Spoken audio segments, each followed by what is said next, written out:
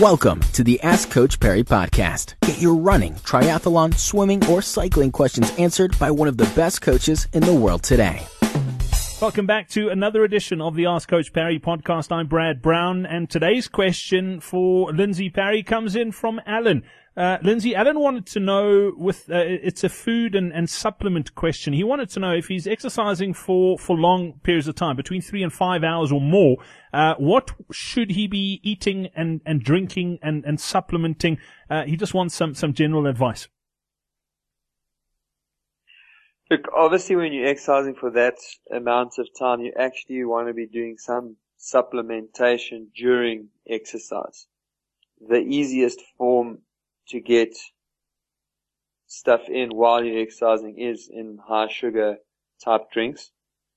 You can try some of the slightly less sweeter, perhaps lower GI varieties, but for me, the important thing will be choose something that you like.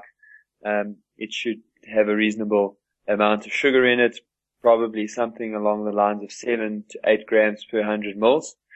And you want to take in around 500 or 300 to 500 mils per hour that you are exercising.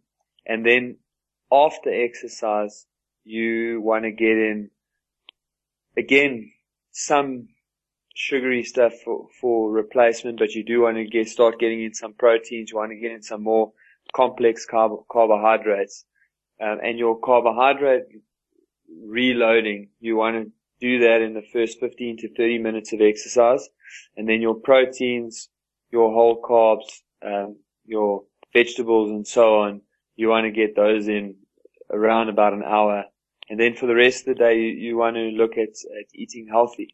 Obviously, if you find yourself in a situation where eating healthy, whole foods is difficult from a time perspective and management perspective, you can then go and look at supplements that include proteins, more complex carbohydrates, to try and make sure that you meet all your energy requirements. But as far as possible, during exercise and immediately after exercise, high sugar drinks, chocolate milks, those sort of things.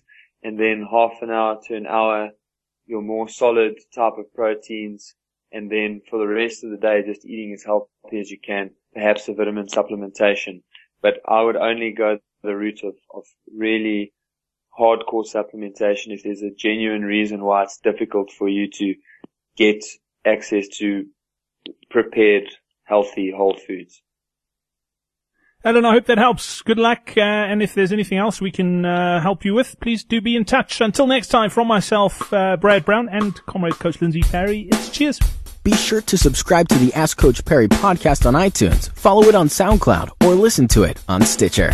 Follow us on Twitter at Ask Coach Perry.